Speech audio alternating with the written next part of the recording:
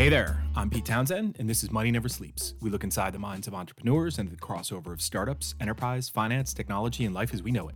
Before we get started this week, just a quick heads up that the Techstars Web3 Accelerator is now open for applications for the class of 2024. Jump on over to techstars.com/accelerators/web3 to apply. In this episode, I'm joined by my second guest co-host in the post-Owen era, Alejandro Gutierrez. Alejandro is the CEO of Defactor Labs. Defactor Labs provides all the required technological and financial tools for traditional companies to tap into alternative sources of financing using tokenized real-world assets as collateral. I'll link all of Alejandro's details in the show notes so you can get in touch with him. In this Money Talk segment, Alejandro and I riff on the SEC cracking down on NFTs as a fundraising tool by looking at the Mila Kunis-backed Stoner Cats project and that of LA-based media company Impact Theory. We also step through the story of Visa integrating the Solana blockchain for USDC settlements, Mark Cuban getting hacked, Citi's new token service, and we close it out with a riff on hype cycles through Web3, superconductors, and AI.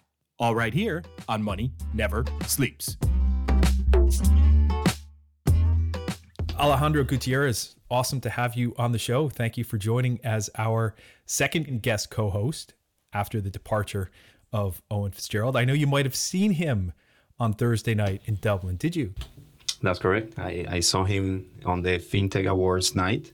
And thank you very much, Pete, for having me here. It's fantastic. I've been following the show for some time now, and big shoes to fill in, not just Owen, but last week episode as well. Yeah, no, that was Laura Walsh. Laura Walsh that was on. Jesus Christ. But yeah, as we would say for Owen, because Laura said the same thing, and Zapatos Grandes, you know, big Indeed. shoes to fill. Yeah. But no, and then Owen unfortunately lost out on his award night ceremony to Mai Santa Maria. Like I said last week, I can't pick between the two in terms of who I would want to win that award, but I'm glad it was the two of them were down to the top two. But Mai did win for the best, public servant of the year. That's correct. Yeah, so congratulations to Mai. You're going to be losing against someone. I think Mai is a good person to be losing against. Yeah, so definitely. And then Defactor, you are obviously CEO of Defactor Labs, and Defactor won an award for the night, right?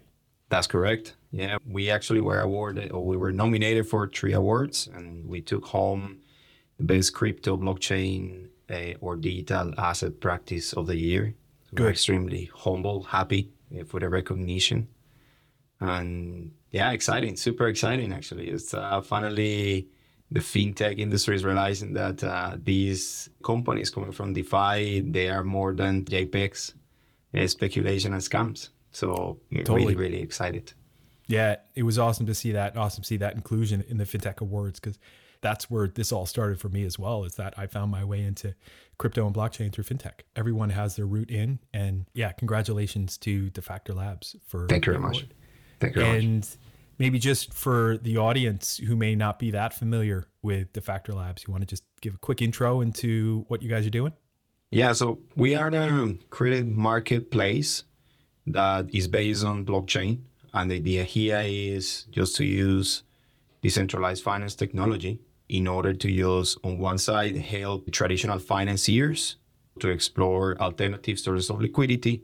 And on the other side, we are targeting traditional investors that want to start exploring the DeFi space, and they want to just see what the benefits are of working in DeFi, but on a regulated space. So everything that we are doing, everything that we're targeting at the moment is just fully regulated. And I think that's the entry point for all these people. Yeah, that's the way it's going. For people to adopt this tech, they need to do it in a way that makes them feel safe. Correct. And I know that one of the stories you picked out for us to talk about today that might reflect some of the trends of the industry going in that direction. Looking forward to getting your insights on that in a little bit. But to get started, the first one that I thought was interesting to go through, and obviously in the US right now, there's just so much going on in terms of the toxicity being spewed towards crypto and in a number of different forms. And the one that came up in the last few weeks has been one that I was looking at for some companies that I'm aware of that may be doing something similar. But this is really around NFTs or non-fungible tokens. And so the two examples that we have are Stoner Cats, which is backed by Mila Kunis of that 70s show. And obviously she's done it. That wasn't the only thing she's done. She's been in a few more movies since then. Yeah. And also married to Ashton Kutcher, who is most famous for, in my book, for Dude, Where's My Car? Yeah. So great who's movie, most actually. famous. Anyway, listen, I'm going down a tangent. But the other one was Impact Theory. And Impact Theory they were grabbed first. This was in TechCrunch. I hadn't really heard of these guys yet. Had you heard of Impact Theory? No, before actually. I was just checking the news, and to be honest, I was quite surprised with these. Yeah, so was I. And the founder of Impact Theory came out and spoke about this and had a few words, but did so in a very diplomatic manner. But basically, it was that Impact Theory encouraged potential investors to view the purchase of founders' keys, which we've seen a bunch of NFT projects do, as an investment into the business, stating that investors would profit from their purchases if Impact Theory was successful in its efforts. The SEC order said, adding that the digital assets offered to investors were in the form of investment contracts and therefore securities. So they got fined $6.1 million for an unregistered securities offering. They raised $30 million. Yeah. So you raise $30 million, you get $6.1 million to your commission, you got to pay the SEC. Right? Correct. They still did okay with that. But then Tom Bilyeu, I think Bilyeuu, the founder, he came out and said, we're going to operate on a go-forward basis. We're going to keep this going. We're going to keep going on good faith. And that we will make clear that all of our digital assets are collectibles with utility within exciting new landscape of borderless entertainment, so on and so forth.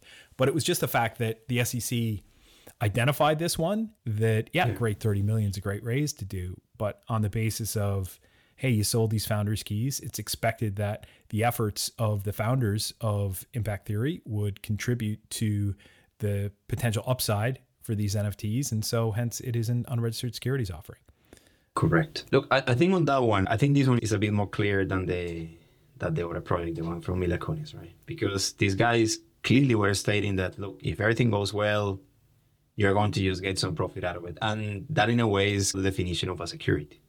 I think what it raises eyebrows is the fact like, oh, wow, these guys are looking at even these smaller projects that are in the space. And if we have seen something from the SE that is interesting, it's like when they go into that narrative, they will start chasing people. And then they just move to the next shiny thing. So I don't know if you remember, when was that, like 6 months ago, then they started actually targeting these big celebrities. Mm-hmm. And they went after Kim Kardashian. There were some sportsmen in there as well. And it was just the same, hey, you took actually some profit out of doing some publicity for some securities, and you never disclosed that. I think there were 6 or 7 people, celebrities, all of them, that were targeted by the SEC. Yeah. It's interesting, right? Because now you see it happening in this space, in the NFT space, right?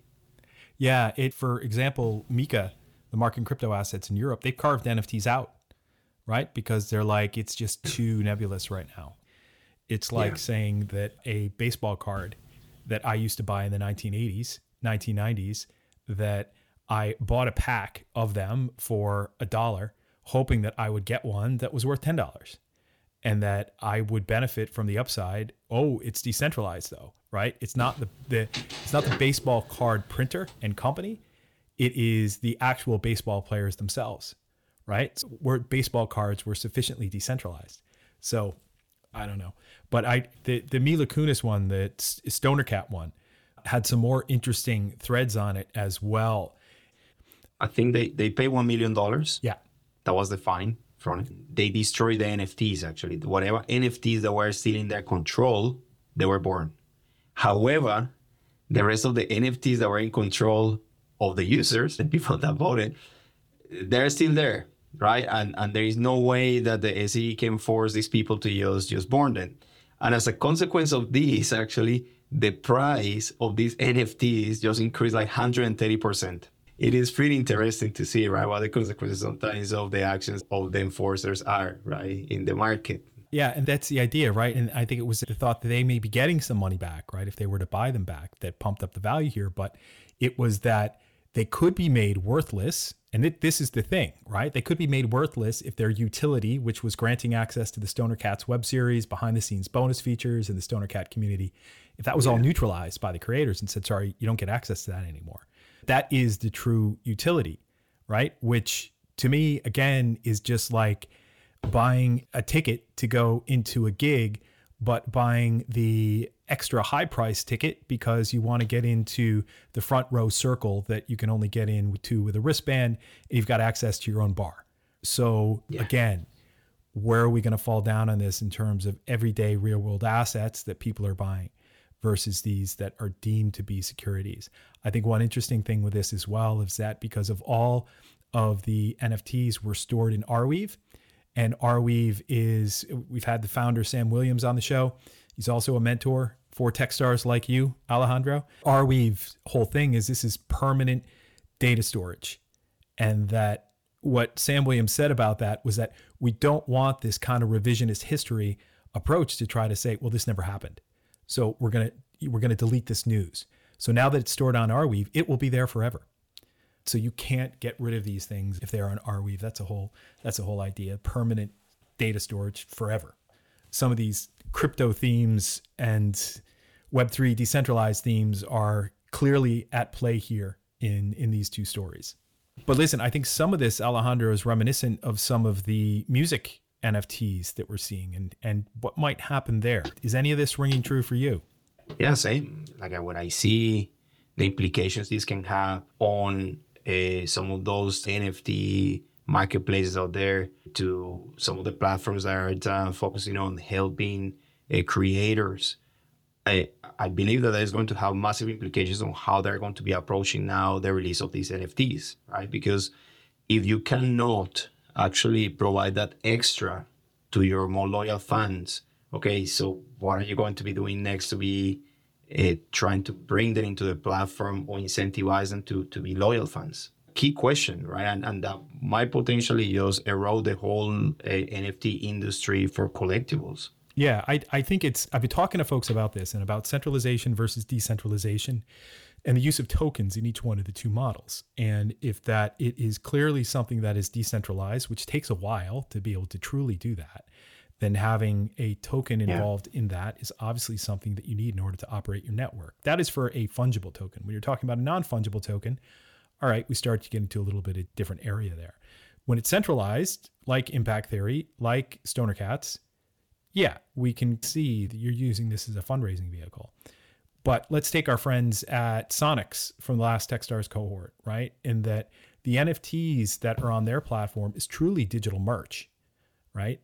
Whether it's videos or acoustic tracks or exclusive tracks or whatever it may be that you get access to with this NFT, or that NFT itself is the actual media. Those aren't being used for fundraising. That is just, hey, someone wants to buy a digital good in a digital store. Let them buy that digital good, and that goes to the artist, but it's nothing anywhere near being able to raise 6 million or even 30 million. Not at the moment, right? Not at the moment. But what happened with the biggest or with the big artists? Because those guys might have potentially be going on those levels. Because that ring fencing has been always there from the artist perspective. As you mentioned, hey, you pay X amount of dollars and then you have the meet and greet. And not in Europe, because in Europe, after the regulation, you cannot realistically just sell the tickets that you bought on a profit on platforms. But in America, you can just get one of those tickets and straight away just buy it on 3-5 times the price that you paid for it. It depends on who's getting the upside, right? So exactly. And does a portion of that go back to the original band? Like if you just take a 20,000 seat arena, right? And say that a ticket price of $100, 10 shows, the net revenue on that, or total gross revenue on that is 20 million. Great. We're talking about some big numbers here. And that if the ticketing system then took, say, a 10% cut on the resale of those, and say maybe a third of them were resold, that's another 600,000 coming on top of this, right? Where are you going to draw the line? And I think Mika did it smartly and said NFTs are out of scope for this. Now, the thing with European regulation is that it's never finished, and that it will continue with new versions of it continuing to come. So with the Payment Services Directive, right, we had PSD. Well, it was PSD. And then there was PSD2, and now PSD3 is coming. We're going to see the first version of MiCA, and then we will see more. And that is it. It will continue to evolve. And the US just needs to get on their horse and get the first part of a regulatory framework over the line. I think the FIT Act, FIT, Financial Innovation Technology, something like that, needs to be the first one that gets over. But it might be caught up in this filibuster, whatever political word they call it, that takes place in the US Congress. I don't know what's going to happen there, but we clearly need some guidance here so that companies know what they can and can't do.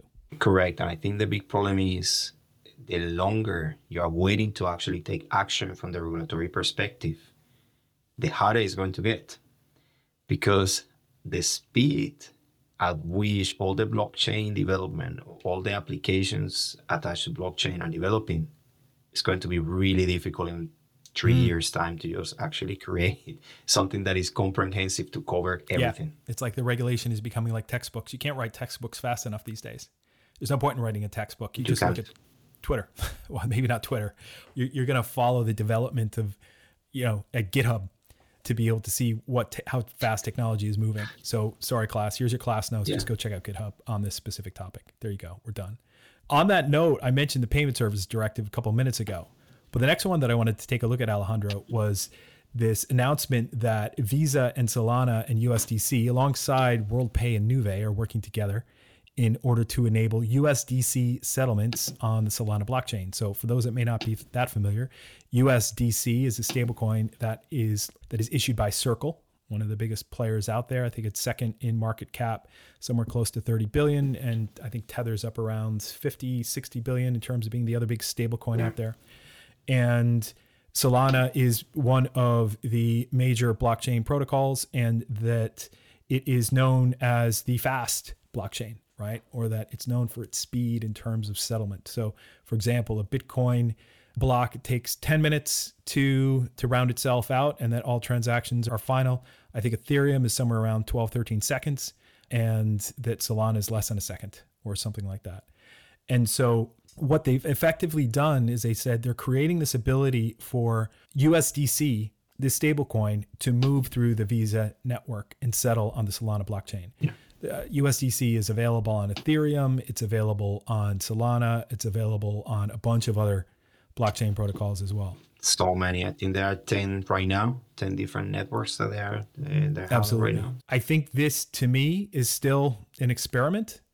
Right? I got very familiar with the whole credit card framework and how Visa and merchant acquirers and issuers all work together to basically move the $14.99 you paid for your Netflix subscription within 2 days. Okay. And that settles to Netflix in 2 days after it actually hits your card. And that is just ridiculous that it actually takes that long. Yeah. But there's so much float in the system. And that is how all the different players here make a living and they get their cut, right? Because there's 3% fee for MasterCard and Visa for using those channels, and that they then parse that out to those that help to move the money through the channel. So with USDC on Solana, that 2-day transaction for Netflix to get their money, they could have that in 0.4 seconds if they chose to. So I think it's going to take until, again, this has just been an experiment. I think the key quote was Lex Sokolin, and shout out to Lex. I did his podcast last week. That was a great chat I had with him. And I'll just say to everybody that he is fantastic at editing, because there was a lot of tangents I went down on that episode with him, but he's incredibly good. What was most impressive was the show notes that he did, and he interspersed pictures of our conversation. I worked for BNP Paribas in Dublin from 2006 to 2015. He put a picture of the building into the show notes of BNP Paribas in Dublin. Oh, wow. And had references to Ned Johnson at Fidelity and all this other stuff we talked about, and metaverse hype cycles and all these other things. Anyway, listen, back to the point. Lex Sokolin said, if you had the choice of underwriting payment settlement risk with a 2-day time lag or with a 12-second settlement time, or even a half of a second, which would you choose? What would you want to do? Well, it's quite clear, right? You would like to just have the cash in your pocket as quickly as possible, right? And the other interesting component out of these is that you are going to be cutting a lot of these people in the middle that are eroding a little bit your profit. Like it's a really compelling case for every single one of these payment solutions and payment rails. So that's the reason we're seeing more and more these guys coming and exploring. We have MasterCard exploring these. You have Visa. You have some more PayPal as well. It's going on at the guys from Stripe. Seeing the big players starting testing and experimenting, right? And being actually working in these open networks like Solana is just fantastic, right? It just gives you a clear indication that there is something there. They're experimenting to understand what and what is going to be the final outcome. I don't think we know yet, but it's extremely exciting. It definitely is. And it was, I think, Kai Sheffield, who is one of the execs at Visa. He said, no faster settlements yet. This is just an experiment. But Nick Carter from Castle Island Ventures, and I listen to his podcast On the Brink quite a bit, he said, even my non-crypto fintech friends are excited, right? Enabling real world credit card, debit card settlements take place using crypto rails, right? Which is a big, huge validation right there. And it's massive. But in reality, there's so much of that already that I found, and again, Nick Carter pointed this out on one of the podcasts. I went and did a bit of digging and found the report that he was talking about where he referenced 75% of all blockchain transactions are in stablecoins. And I went and looked for that, and what it actually was 74% of centralized crypto exchange transactions, so those that take place on Coinbase, Gemini, that they involve a stablecoin. And this was Kaiko, and we had Ambra Subbaran, who is the CEO of Kaiko, on the show a few years ago. And this was their State of Stablecoins report for July 2023. But that is a big trend line that, okay, we've just spent the last 14 years building something to move the US dollar. Correct. There was a fantastic article today in the blog just talking about stablecoins and the euro dollar and how those two concepts are totally so similar, right? And how, if you understand euro dollar, you're going to be able actually just to make so much more stablecoins. And I think that's a debate that is starting to just open right now. Yep. I think Nick Carter wrote something about euro dollars and stablecoins as well. But for me, it's been the e-money regulation in Europe and seeing how that's unfolded. And then seeing how Mika have referenced e-money tokens and stablecoins as being e-money tokens. It all needs to be 100% back. E-money today, if you have an e-money wallet, 100% of the funds that you hold in that wallet on behalf of customers need to be safeguarded in a safeguarding account with a financial institution. Yep. And the stablecoins are going the same way. So the funny thing is, like when I talk to most people who are not crypto native and I mention something about stablecoins, they're like, what the hell is that? It's just so many people don't know that it exists out there. And I went through some of the stats in the top 10 crypto assets out there, and Bitcoin and Ethereum are 70% of the market, right? And then you've got stablecoins, which are another 10% of the market. Okay, we're at 80. Let's do the math. Getting us up to 95%, which is the next 15%, are the remainder of the top 10. So the other 6, including BNB and a few others, right? That is 95% of the cryptocurrency market cap is made up of 10. Okay, so that's 0.1% of the total crypto assets out there.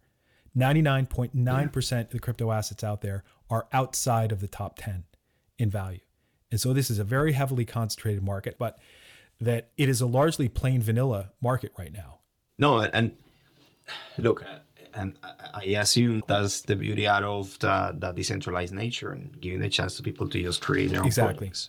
I am for people to just go on and back some of these things. Like, is there a real utility for some of those tokens? That's a different question. But just the possibility of doing it, that's massive. Absolutely, right? Absolutely.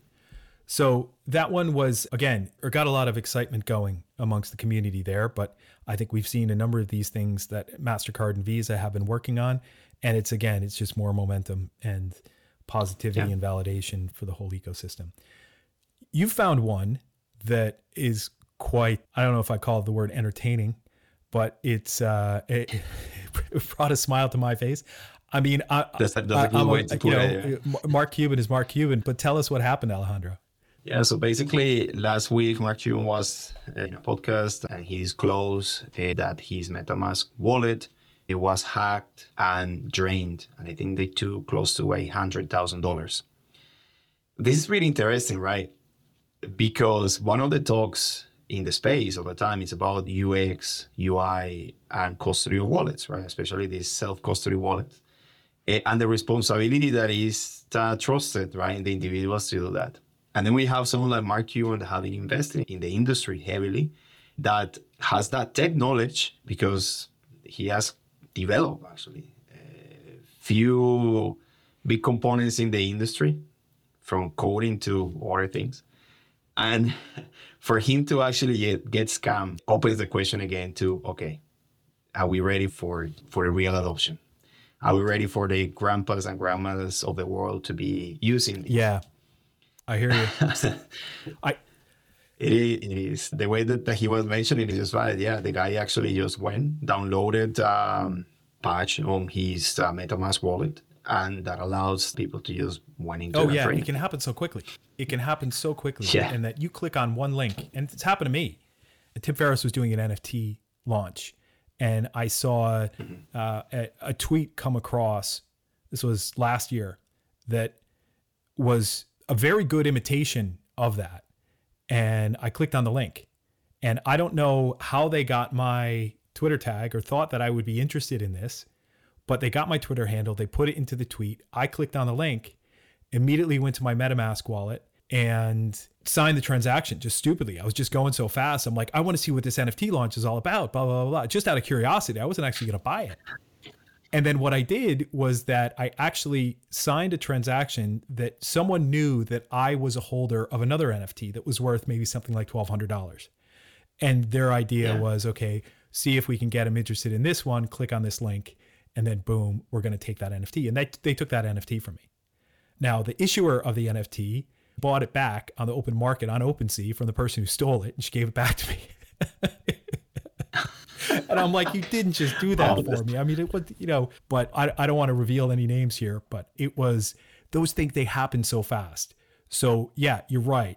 For grandmas and grandpas to be in there doing this, like I've said this before, my mom asked me, Pete, with all this stuff you're doing in crypto, should we be buying Bitcoin and saving some money? I said, absolutely not.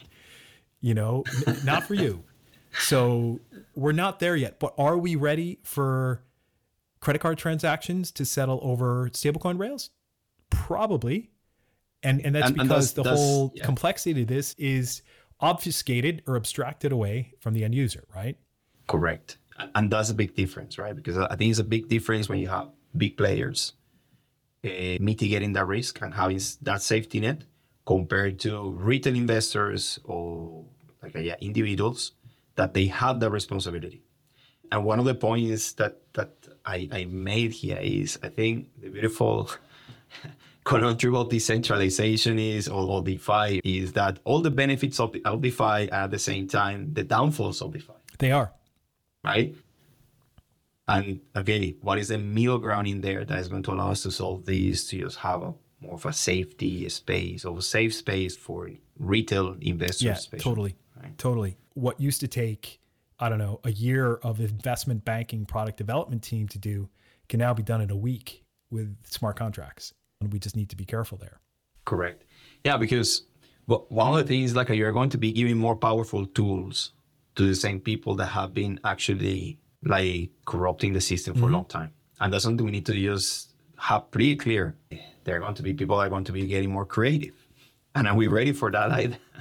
Well, and what's her name? She won an award versus my Santa Maria once. I know exactly who you're talking about.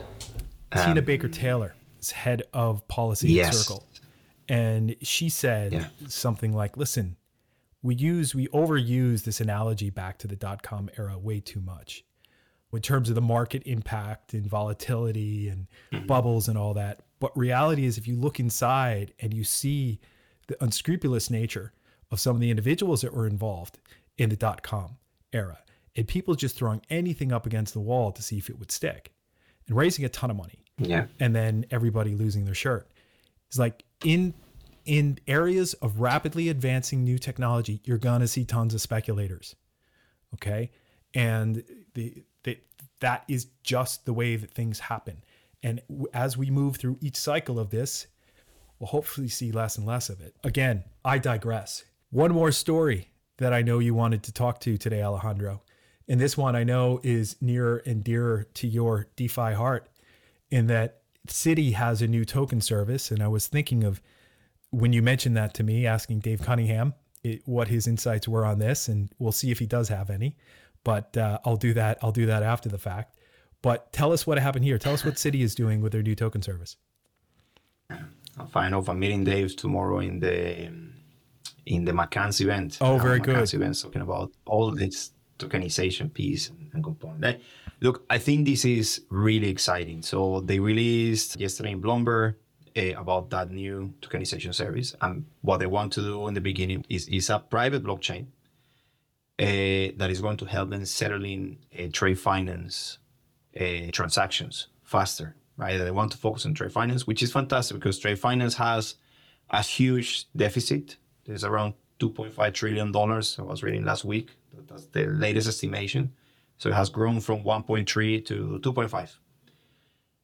And having the chance actually, just for a company like Citibank, right, an institution like Citibank, to be testing blockchain solutions, right, to just testing a stablecoins, right, to be just doing this transaction and this personal funds, just has a massive validation for the people in the ecosystem.